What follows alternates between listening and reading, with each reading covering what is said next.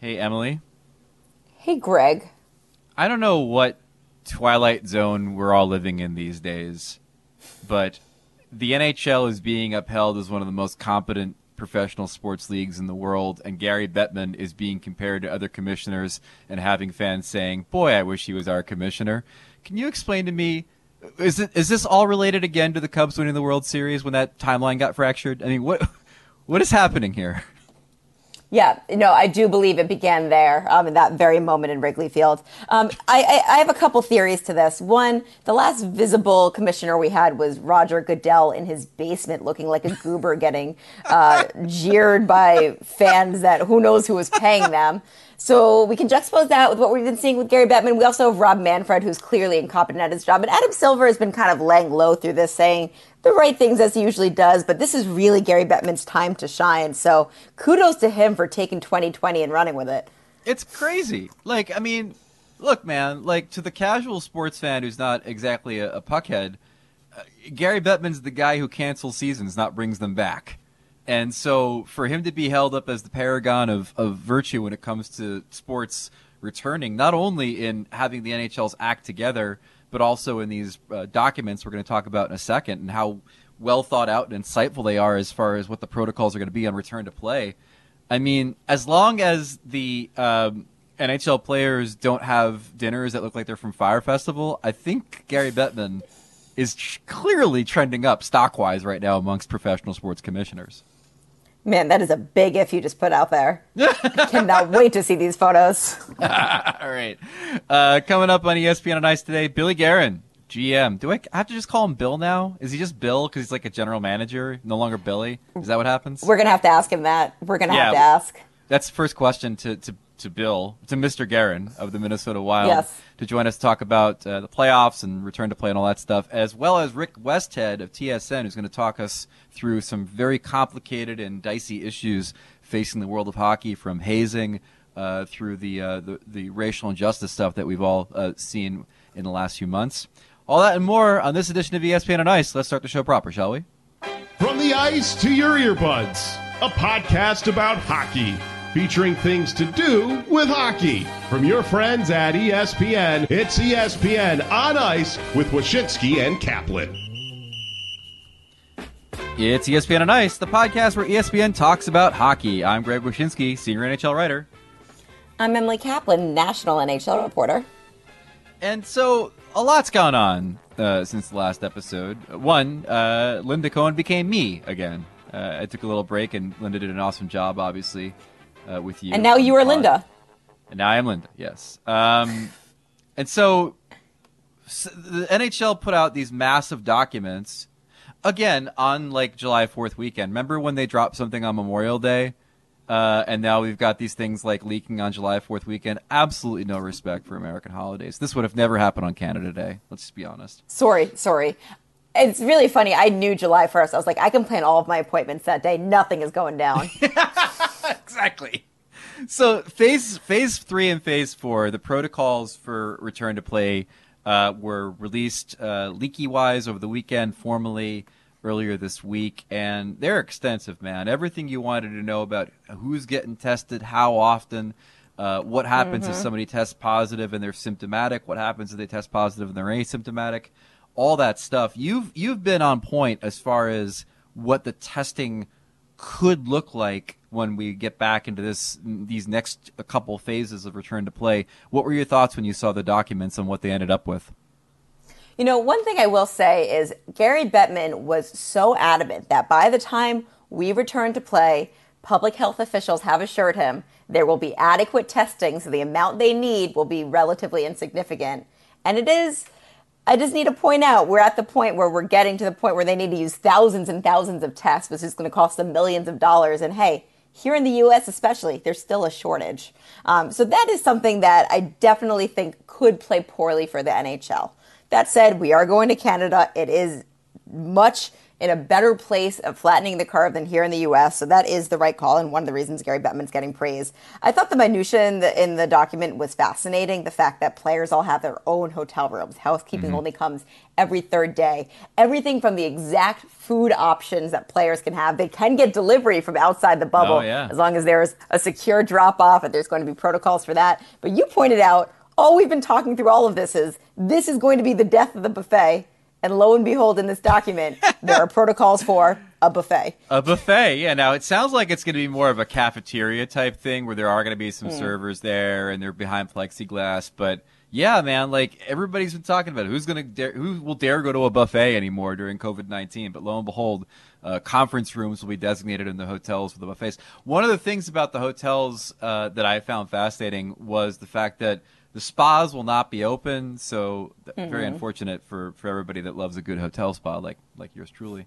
And then, but the pool will be open. So I'm just imagining, European dudes walking around in Speedos, chicken fights between two different teams, volleyball like in Top Gun. Man, the pool will be the place. They've got nothing else to do. What are they going to do? Go in their room and watch the Harley Quinn movie for the fourth time? No, they're going to go to the pool. Because players can't go to each other's rooms. They can't go to each other's rooms, so you can't even get like N64 Mario Kart parties like the Capitals and Golden Knights had a couple years ago. So I think that Edmonton and Toronto, assuming they're the hubs because they haven't announced them yet, assuming Edmonton, Toronto are the hubs, I think you're going to see like Toronto become Tortuga, Edmonton's going to become Antigua. It is just going to be a giant tiki party at all times because these guys have nothing else to do, and it'll be beautiful, despite the fact that it's kind of cold in Canada. Let's be honest. Yes, but of course, should I read to everybody the pool protocols? Oh, yes, The please, hotel pool, if open, is permitted for use by all individuals in the Secure Zone Hotel, so long as individuals can socially distance both in and out of the pool. So I don't know about those noodle fights, as long as those noodles are 6 feet. Exactly. Individuals must...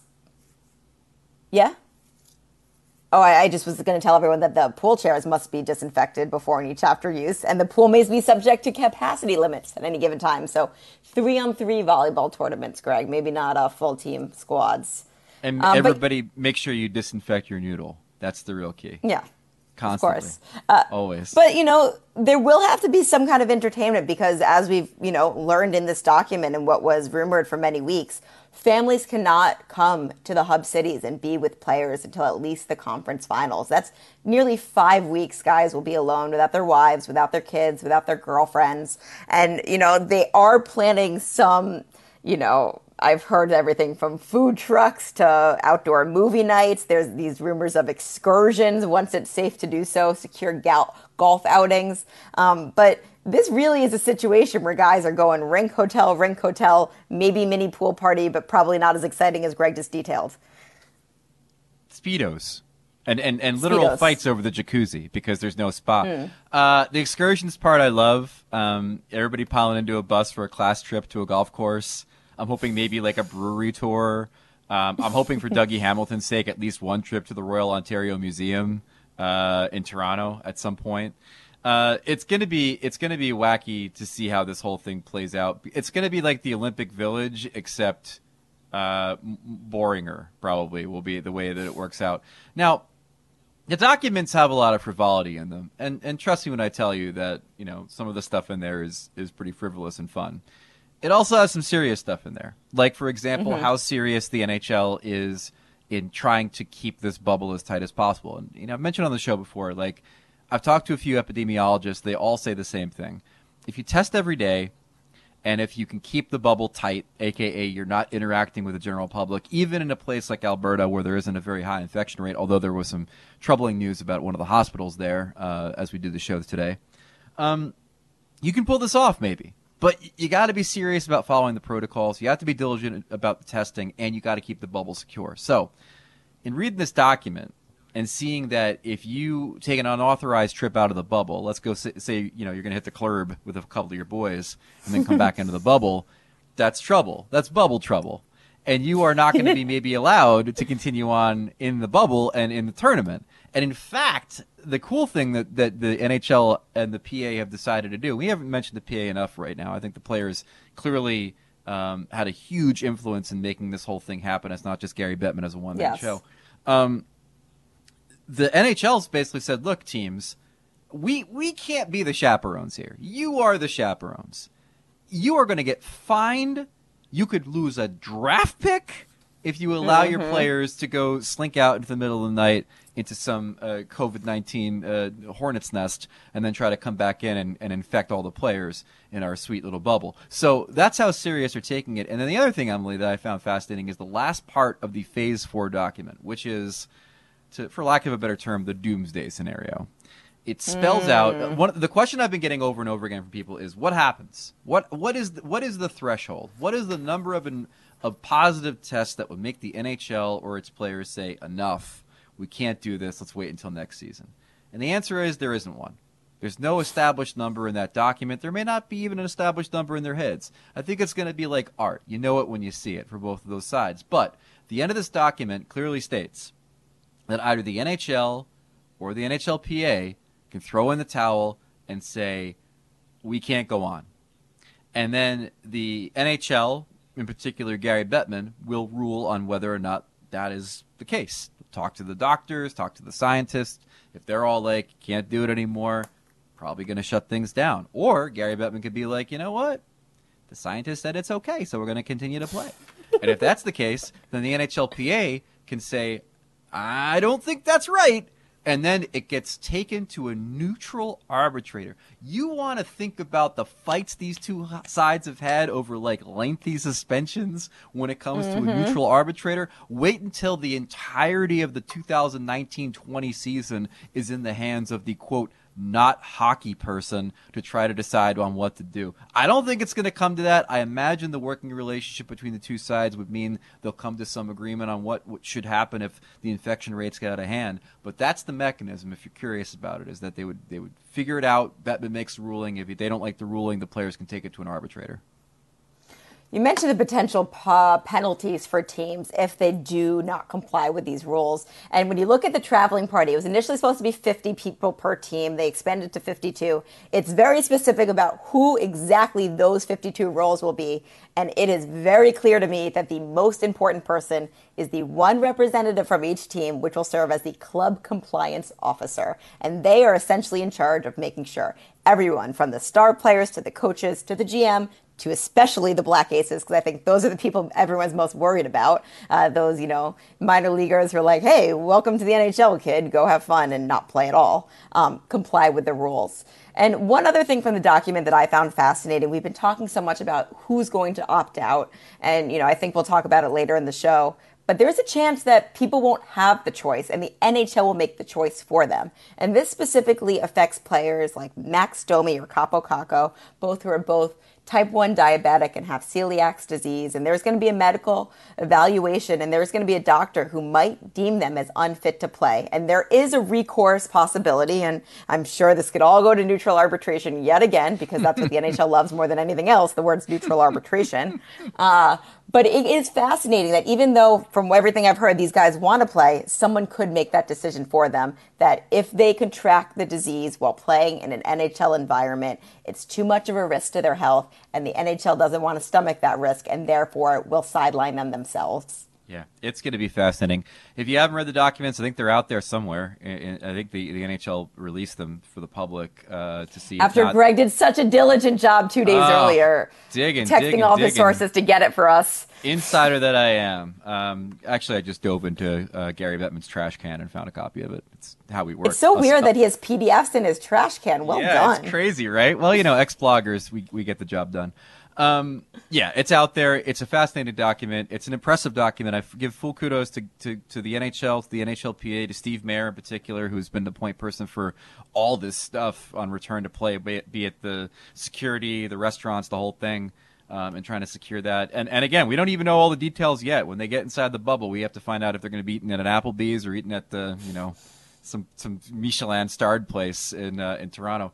It'll be fun to see, but also scary, and I just hope it all works out, because there is a path to doing this, and I completely understand the people who are like, hey, this is a lot of talk about how they're going to do it, and not a lot of talk about should they do it. I think that's a very worthy conversation to have, but by the end of Friday, when the NHLPA finishes their vote on return to play in the next CBA, which we'll talk about later in the show, should they do it? kind of gets taken off the table a little bit because they're going to do it, right? So we can all look back on it and see how it all went and criticize the process as it goes, but like horses left the barn. It may be running through the hospital, to quote John Mulaney, but the horses left the barn. The last thing I'll say on this is, if we're going to Canada, you got to say process. It's the process. We'll never say process. All right, let's get to our first guest. And now joining us is the GM of the Minnesota Wild, Bill Guerin. And Bill, this is a really silly first question, but we were talking about it at the top of the show. Now that you're a GM, can you not go by Billy anymore? Like, are you William? Are you Mr. Bill Guerin? No. What are you called in the office? I encourage people to call me Billy. It's, I guess my dad went by Bill, and it just seems so formal. So I still prefer Billy. And I know it's like I'm a little kid, but that's just what my friends just call me Billy. Yeah. Yeah.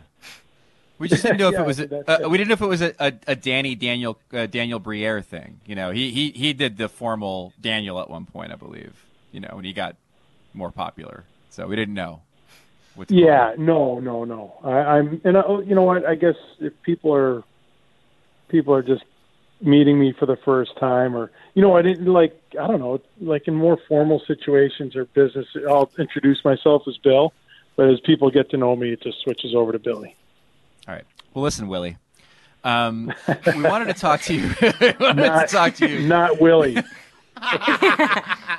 We wanted to talk to you specifically at this point because although things are kind of up in the air, we were curious about what life for you is like right now. I mean, we sort of have a path forward with these Phase 3 and Phase 4 documents. We kind of understand what's going to be happening in theory in the next few weeks. What's life like for you right now as a general manager with a team that's going to be in the postseason?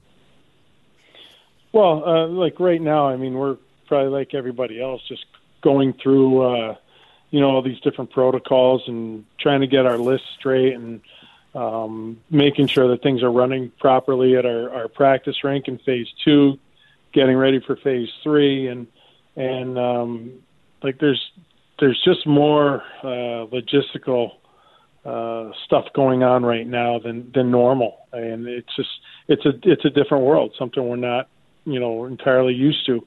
So we're just kind of figuring out as we get the information and making sure we're ready.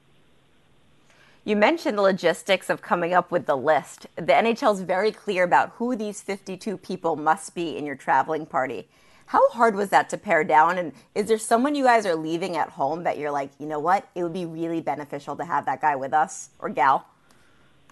Well, there's so many people that we travel with during the year that are important to what goes on and have a big impact that we can't bring. So it's not just one or two. It's a lot of people, and a lot of good people, and it stinks to have to leave them behind. But we only have so many slots, and there are absolutely people that we can't do without. But that's just kind of what we're dealing with, and I think everybody understands that.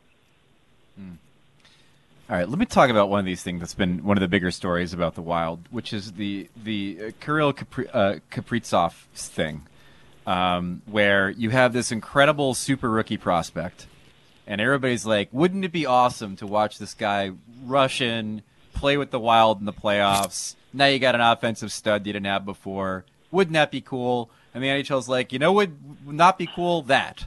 And they won't let you do it. So tell me, you had to be, I'm guessing you were probably fighting for him to be part of the team. What is the logic in not letting him be a part of the Wild for this postseason? You know what? I stated my case. It's just, there are things going on at the league and negotiations going on at the league and decisions are made there that they make them for a reason. And you know what? When they make them, you don't have to like it, but you know what? You have to just support it, and we'll deal with it. And eventually we'll get Kirill signed, and he'll be a member of our team. It's just a matter of when. And we've had a great dialogue with his agent, with him. Things are very positive right now, and it's just, it's disappointing that we won't have him available to us. But I think in the bigger picture, we'll eventually get him signed, and he'll be part of our team, and we'll be really happy about that. I had a chance to meet Kirill this year in Moscow at the KHL All-Star Game, and what an infectious personality that kid has. He's just always smiling, and you can tell he really wants to prove himself here. I'm curious, what was the conversation like with him when he found out that he was not going to be able to join the team this year? Because I know it was a goal. And how is that going to affect, you said you're confident you're going to get him signed. Is there a possibility that he could stay over there in Russia, and especially because of the uncertainty with the NHL season next year, and play in the KHL again next year? Yeah, I mean, there's a possibility of that. I don't know if that will happen. I don't want to sit here and give you false information and say that's going to happen or that definitely won't happen. So, there's a possibility for everything. So I don't want to kind of tie myself to one answer. But no, and you're right. His personality is great. I went over to Moscow and had dinner with him and watched him play and got to know him a little bit. And he's a great kid. And I know he's excited about coming to Minnesota. And it's exciting for our fans to have this kid kind of in the wings and waiting. And I know they're starving to get this kid in our lineup, as we all are. And like I said, our day will come with him when we get to introduce him to the NHL. So, what were your thoughts when you were watching the draft lottery and how that whole thing played out? And does it change your mindset? Yeah, you can be honest with us. Does it change your mindset at all that you go into this tournament as a lower seed? You obviously want to win the cup. Everybody wants to win the cup. But does it change your mindset at all that if things don't work out in the qualification round, at least you got that in your back pocket? Well, yeah. Hey, look, if it doesn't work out for us, then we're in the same boat as some other teams. But our goal is to go there and win, and that's our job. It's not to try for a higher draft. No, we don't do that. And if you try to do that, you lose credibility. Our job and my job is to produce a winner here, and the players, once that puck's, they don't care about a draft pick. They don't care who picks first, second, or third. We want to win, and that's the way we approach it. If you think guys that are suiting up for our games with the Minnesota Wild care where people are drafting and where they're not, no, they don't care at all. All they care about is winning the game that they're getting ready for. And that's the way it should be. Now that we're a couple of minutes in, I'm going to call you Billy. Billy, I'm curious about training camp. One of the things the NHL decided with these protocols, should they pass, is that it's not going to be a bubble environment. And we've seen in phase 2, when guys are able to live at home but also go to the grocery store or go out, that because this virus is living amongst us, there is a possibility for transmission. What are you saying to your guys when they arrive for training camp on Monday? Is it, please, please, please don't go out of your home? Is there rules that you guys are instituting? How are you going to handle that situation? Well, you know what? We're encouraging guys to be responsible, and you know what? They're grown men. They know what's going on. They're smart. They know how serious this is. We don't want them to put themselves in situations where they could contract something easier than another. So just stay at home as much as you can. Activities outside, try to stay out of the bars, things like that. Just be smart and responsible. And we want this to be successful. We want, not just for us, but for the league. We want this to get off the ground. So I think we all have a big responsibility for that. All right. Finally. We've all now. Oh, go ahead. Sorry. I was just going to ask you, I'm curious, we've all read these documents now, especially phase 4 in the bubble. You've gone through it. Is there something that struck you as like, wow, how is that going to work? Or I can't believe they put that language in there. Like either a minor detail, maybe something about the pools or the hotel rooms. Nothing surprises me anymore. It's just been, it's just not been the craziest of years. And If you would have told me that this was going to happen when I got the job, I would have said you're nuts. So just going through it, I mean, it's definitely different, but you know what? It's a means to getting back to playing hockey and living our life in the NHL, and I'm just thrilled about it. We'll do whatever it takes. Yeah, there you go. All right, last one. It's 25th anniversary of the New Jersey Devils Stanley Cup in 1995. It's a long time. Yeah. I was there at Game 4 as a fan. It was just awesome. But I was looking back through some old pictures. I was looking back through some old articles. I was wondering, man, did any of that stuff that was swirling around the team, the Nashville relocation stuff, which was going on, for those who don't know, there was all these rumors about the Devils potentially leaving for Nashville, and the governor was getting all this criticism. The team was allegedly taking trips to Nashville to scope out the arena, the whole thing. Did that stuff permeate into the room at all for you guys, or was it just eyes on the prize the entire time? Yeah, no, I mean, we heard about it. It made its way into the room. I mean, when we were playing, it was, we were all focused, but we had, there were articles in the paper. There were all sorts of rumors and things like that. And we were like, holy cow, if we win this year and then they move us to Nashville, what's that going to say? But thankfully it worked out and they were able to keep the team there. And, it's been such a successful franchise, and, no, it was awesome. But, we stayed in Jersey, right where we should have been, and that was an awesome team. Did you ever think back on how the hell you swept Detroit that year? Because that Detroit team, pretty good team. No, they were pretty good. They were pretty good. I guess we were too. Yeah. I've seen some of the games on the replays, and then I saw that movie, the Russian Five, which was spectacular, and I don't know, just to know what was going on with their team on the other side was real interesting. And we just, it was a hell of a series for us. There you go. All right, Billy, we'll talk to you soon, buddy. Thank you so much for the time. Thanks. All right, moving on. The collective bargaining agreement is also being voted on this week by the NHL Players Association. The NHLPA announced via they put out a graphic that I think is the kind of graphic that you would use to advertise an American gastropub, but they instead put a lot of information in it about how the executive board passed the CBA on to the players for a full-body vote. From what we know about it, salary cap 81.5 could be flat for 2 years, potentially, depending on what revenues look like. Escrow, they're going to take a huge hit early on, but then it kind of levels out and will be capped throughout the whole thing, which is something the players wanted. And then you wrote about the Olympics and how we are going back for 2 Olympics if the IOC decides to give the NHL what it's looking for. Again, as big of an if as NHL players will not get Fire Festival level lunches sent to their hotel rooms. But yeah, honestly, that is the biggest shock for me, because as I wrote in our weekly roundup, I've sat in on pretty much every, and I believe you have too, press scrum with Bill Daly or Gary Bettman over the last 3 years. All-Star games, GM meetings, Stanley Cup finals. Every time they're asked about the Olympics, they have been adamant. We don't get marketing out of it. It does not behoove us to pause our season for it and risk players getting injured. The insurance costs are too high.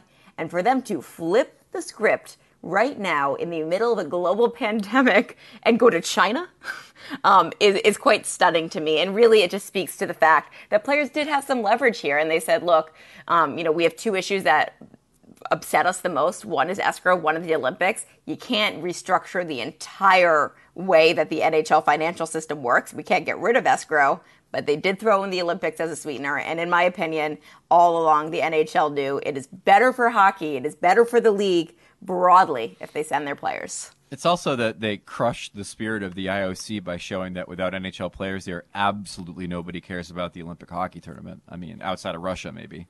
It was a complete non-factor in the last Olympiad, so I think they know that to have any kind of juice globally in that tournament, they need the players in the tournament. So the gambit worked if they were looking for it, which is to put pressure on the IOC, and hopefully the NHL gets the things they're looking for from them so the players can go back.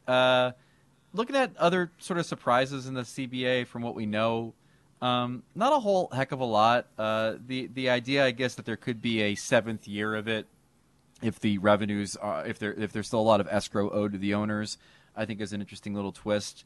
But for the most part, it's an agreement where there was maybe a bit more camaraderie in the decision making than we expected. The winds have always been sort of blowing towards this not being an apocalyptic labor dispute between the players and owners, mainly because the owners didn't have one issue where they would be like, we got to shut it down if we don't get this.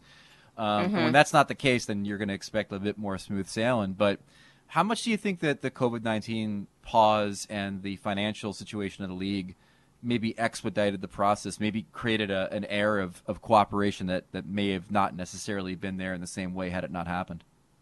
Significantly. And like you said, the groundwork was there. The sides have been collaborative ever since they decided not to opt out and use that clause this fall. They've been meeting a couple times in Toronto this season to work on a few things. But once they realized that if we keep the current structure, the salary cap could be $60 million or something atrocious like that, that's not good for players. And it's also not good for teams who would then be faced with really difficult decisions. So I am confident that this is what you said in our call. This was the Super Mario.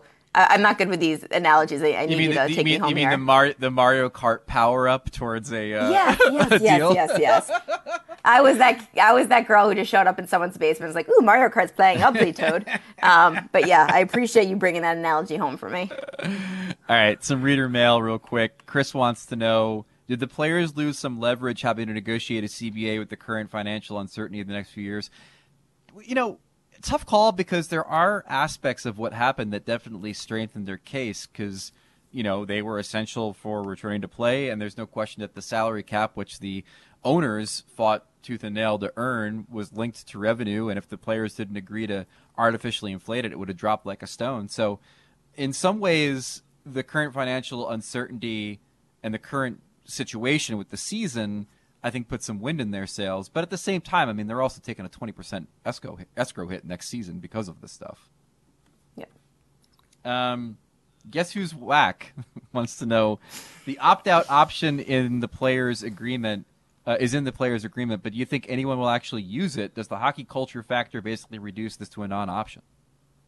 So I've been trying to take a pulse here and a vibe check on how many people I do think will opt out. We've heard rumors that there could be a handful, but from everything I hear, it will not be a significant number. It won't be like what we're seeing in baseball or even the NBA. I do think part of it is hockey culture.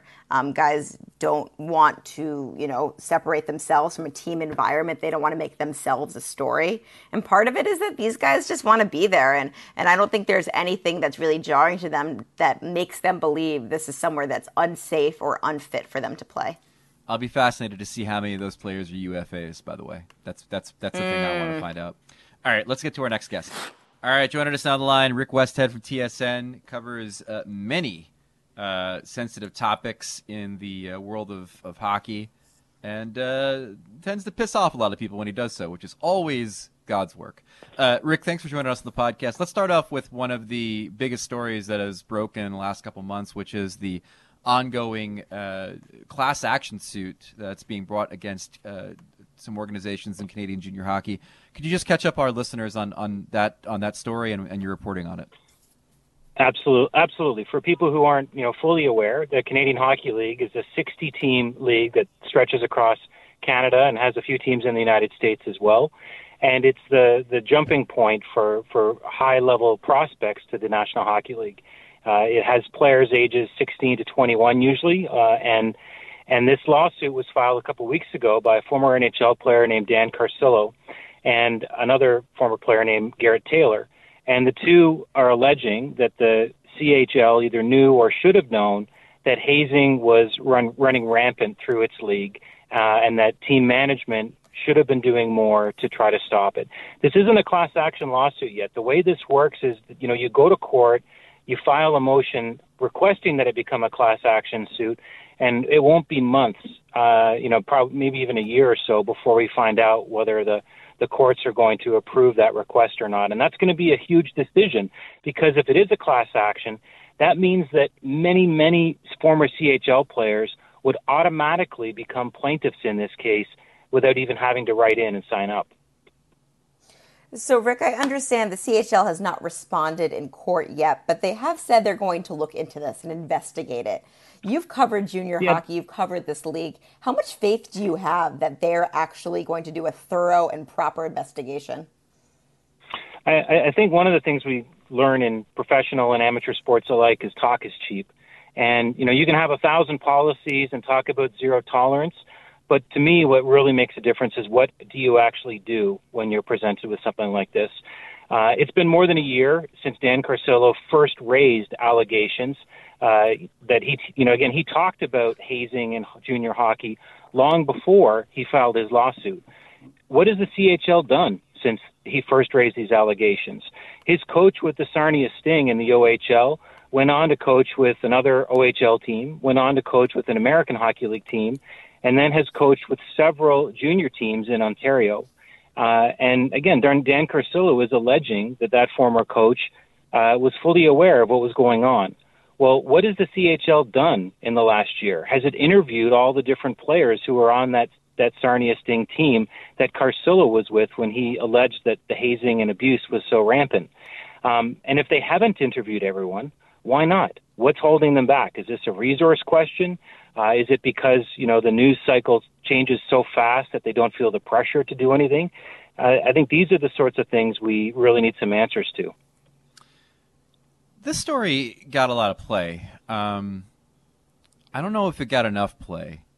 And I wonder if some of that is a Dan Carcillo problem. Now, I think what Dan's done since his retirement in changing his life and trying to bring light to issues like concussions and hazing and things of that nature are very important. But I was talking to a former NHL executive yesterday, in fact, and he said, look, when Dan was playing, he was one of these guys who would say horrible things and sometimes do horrible things. And so as a reporter and interacting with Dan and having covered Dan on a number of these issues, do you think that there is something about him being the leading voice on something like this that makes people hesitant to jump on the story? Well, that's a good point. And I think it is a factor that Dan has acknowledged the things that he's done in his life that he regrets. But let me answer your question with a question.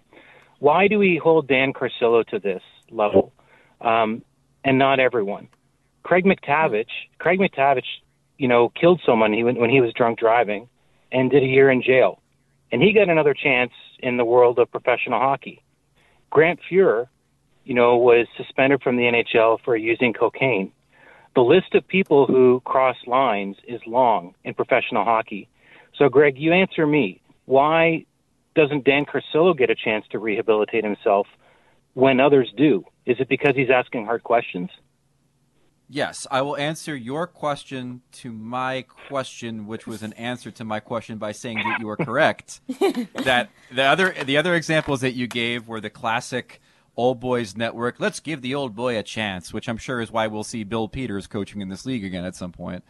And what Dan is doing is essentially trying to break the system and break these cycles and challenge people that don't want to be challenged. And in the case of Canadian junior hockey, I mean, you're talking about a massive institution and a lot of places that have their hand in these cookie jars, and a lot of alumni and alumnus from these organizations that maybe don't necessarily want to see friends of theirs raked over the coals because of their behavior, decades ago. And I think you're completely right, which is that, the second chances for a guy like Dan don't come as quickly because he's not simply just looking to become an assistant coach someplace.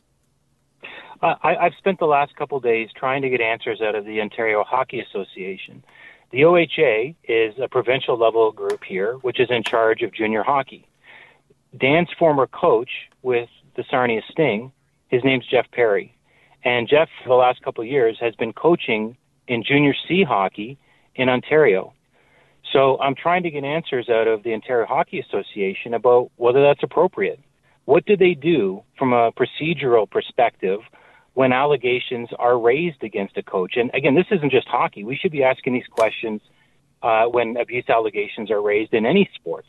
So what has the OHA done? Is it appropriate that this coach is involved with junior C hockey players, again, teenagers and minors? And if it is, then explain why. Be transparent. Have they investigated this? Who have they talked to? And it may well be that they've decided that, Mr. Perry has cleared every bar that they might have for him to coach. But the problem I think that we have is that many organizations, to your point, Greg, they're resistant to change. They don't like being asked hard questions. They'd rather talk about plus minus and, point streaks and game winning streaks and things like this. Let's stick to the sports. But I think we can all agree here, those days are done. And I'm glad for one that they are. Rick, I know this is right now just a proposed class action lawsuit, and I believe the next step is certification, but we're not too familiar with the Canadian justice system. Can you just outline what are the next steps and what is the potential outcome here? Is this something that could possibly linger for years? Absolutely. There was another lawsuit against the CHL over minimum wage, over whether players are employees of the CHL. That lawsuit dragged on for 6 years before the league settled it with the lead plaintiffs, and it led to a $30 million payout. Again, that was a 6-year journey through the court system across Canada. The CHL is facing another proposed class action case over concussions, and that one's a little bit further ahead than this latest hazing case is. This hazing case is still so new that we're not even sure which law firm the CHL is going to be hiring to make its case in the courts. So next step, I'm not exactly sure. The class certification is a big, it's going to be a big decision. There's going to be a lot that hinges on that because, again, if it's not a class action, that means that any player that wants to make a case that they were the victim of hazing and that their teams and leagues should have done better by them, they would have to file those cases individually instead of as a class. It's one of the reasons why in the NHL, the concussion lawsuit fell apart because the players lost that argument that they should be a common class. Right. I wanted to move over to return to play, which we talked about earlier in the podcast, Emily and I, because you had a tweet, which is, by the way, a phrase that I absolutely hate. It makes me cringe when I listen to a podcast, and it's like, I had a tweet, or I read a tweet. Ugh. But anyway, you wrote that about the COVID-19 positive test disclosures when we're inside the bubble and we return to play. And I thought you brought up a very interesting point that I've been thinking about as well, which is that if the information that a player tested positive is only known to teammates, staff, and other insiders, it could potentially compromise the integrity of betting lines, which is a really interesting point. I mean, the NHL clearly, plays its game with upper body, lower body. They don't really specify. This is something different, and this is something where an infection could potentially impact the rest of a team. Could potentially put a player out for more than 2 weeks.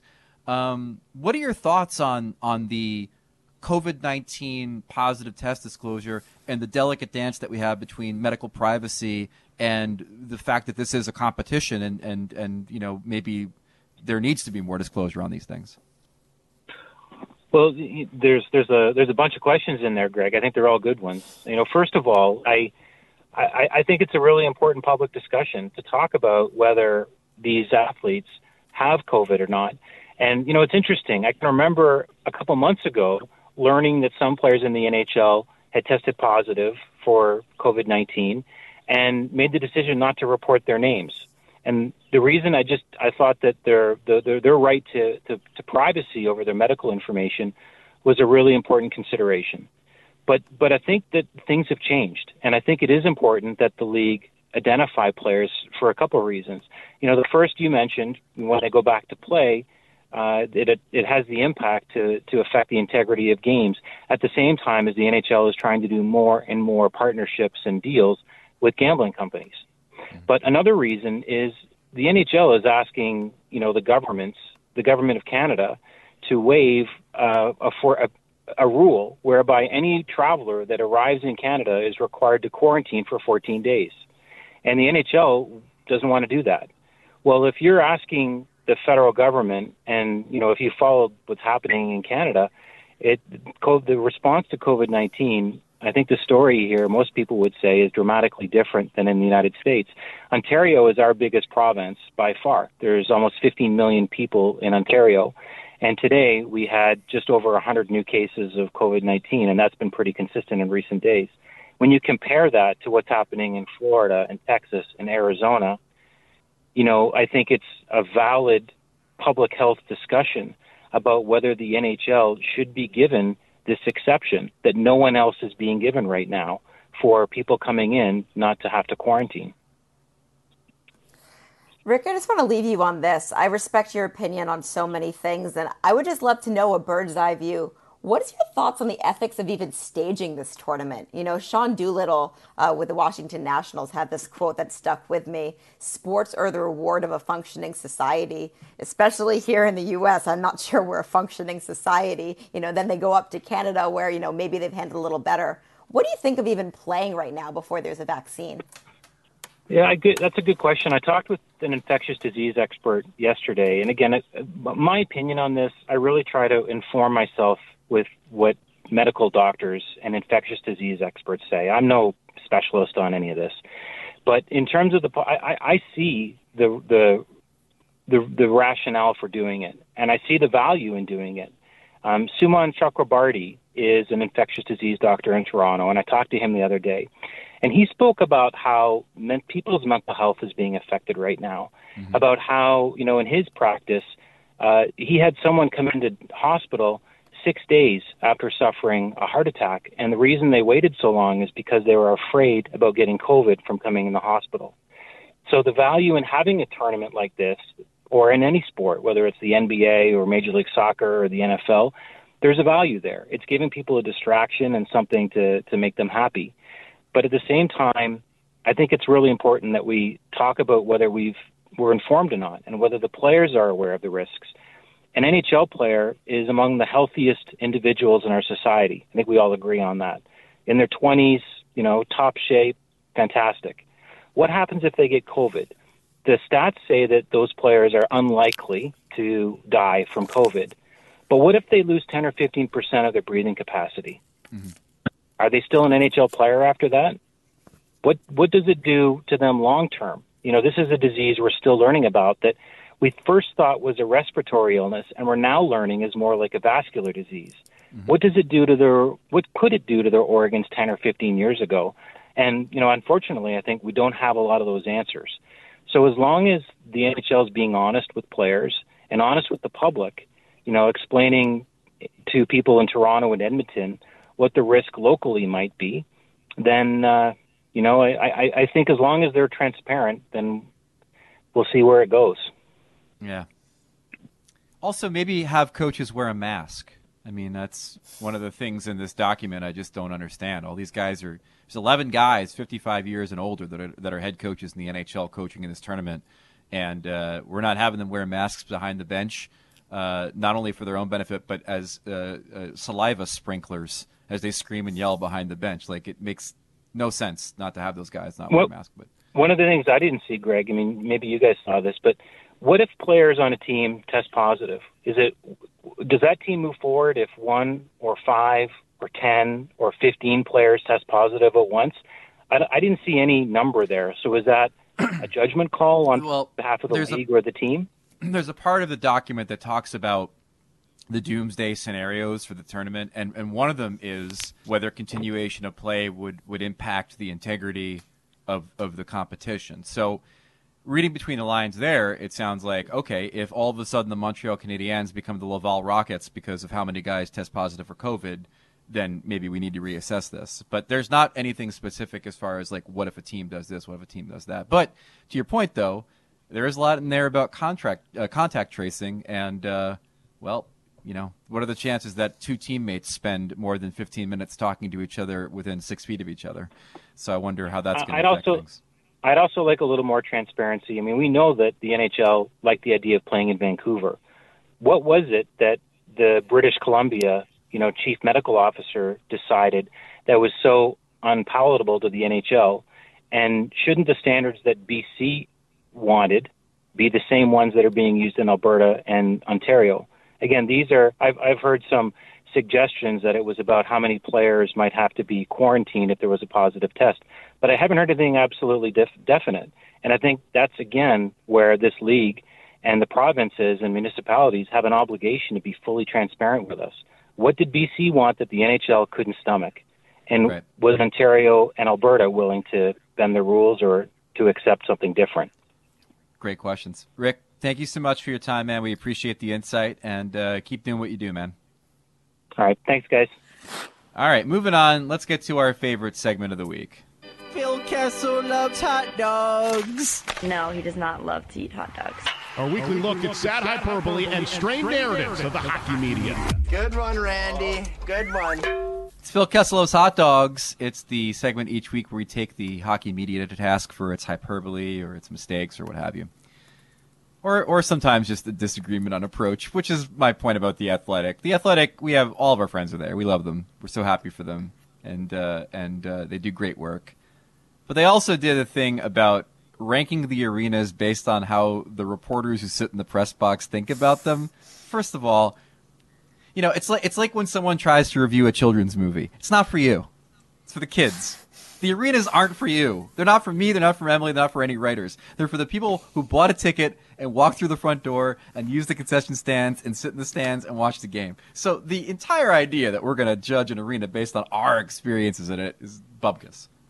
That said, the Devils Arena is 28th. The Rock, the Prudential Center, granted, not the greatest neighborhood. Although if you walk a few blocks to Hobbies, you're okay. But the arena itself is a jewel.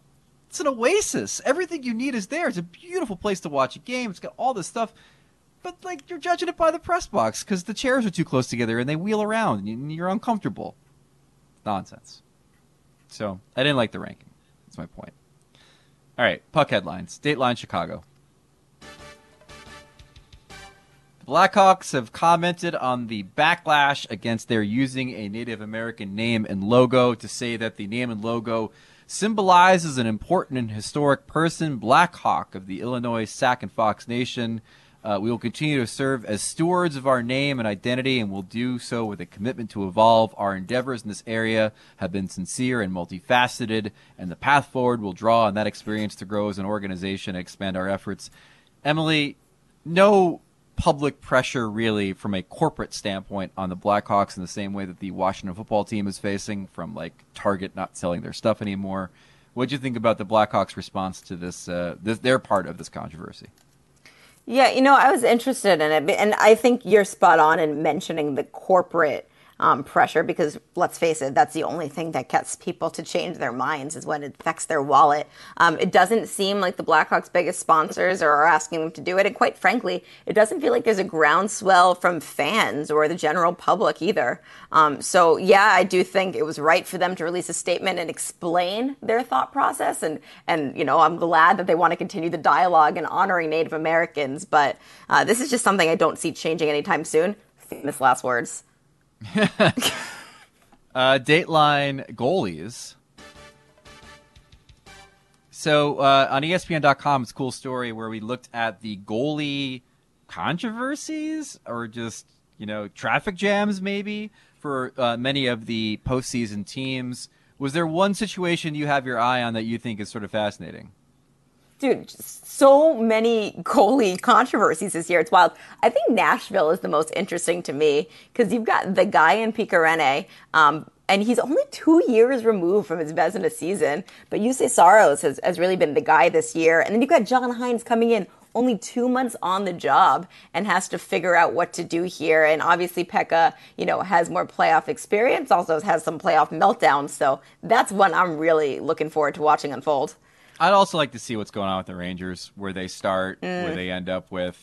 I mean, as I mentioned in the piece, like if you're trying to find a way to pressure a guy to get out of his no-move clause in his last year, you know, I don't think starting him in game one is necessarily the thing to do. I think keeping him third man on the bench is the thing to do. But we'll see what they end up doing with Henrik Lundqvist, obviously. Finally, Dateline Emily Kaplan. You apparently have become an English Premier League fan during quarantine, or did it start before quarantine? It started in I remember having the conversation with a friend at a bar September, saying this is the year I'm going to do it. I've said this every year. We went through the list of teams that would be a good candidate for me to follow. We decided upon Chelsea because They have a young American star in Christian Pulisic, which, by the way, love watching the games because I love watching the English announcers always talk about Hershey, Pennsylvania as if it's some posh place that he's from.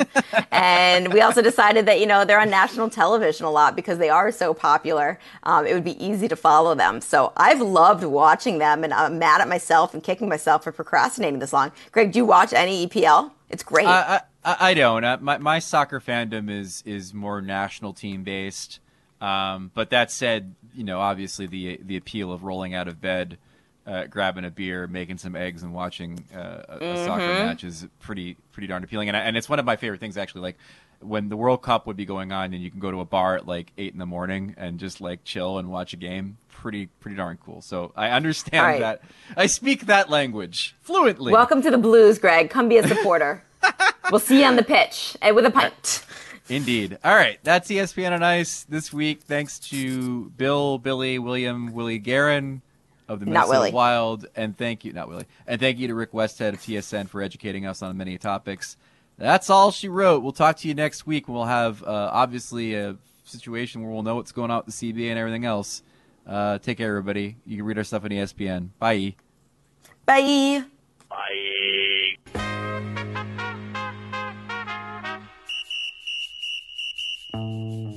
This has been ESPN on Ice with Wyshynski and Kaplan. Subscribe to the show in the ESPN app or Apple Podcasts.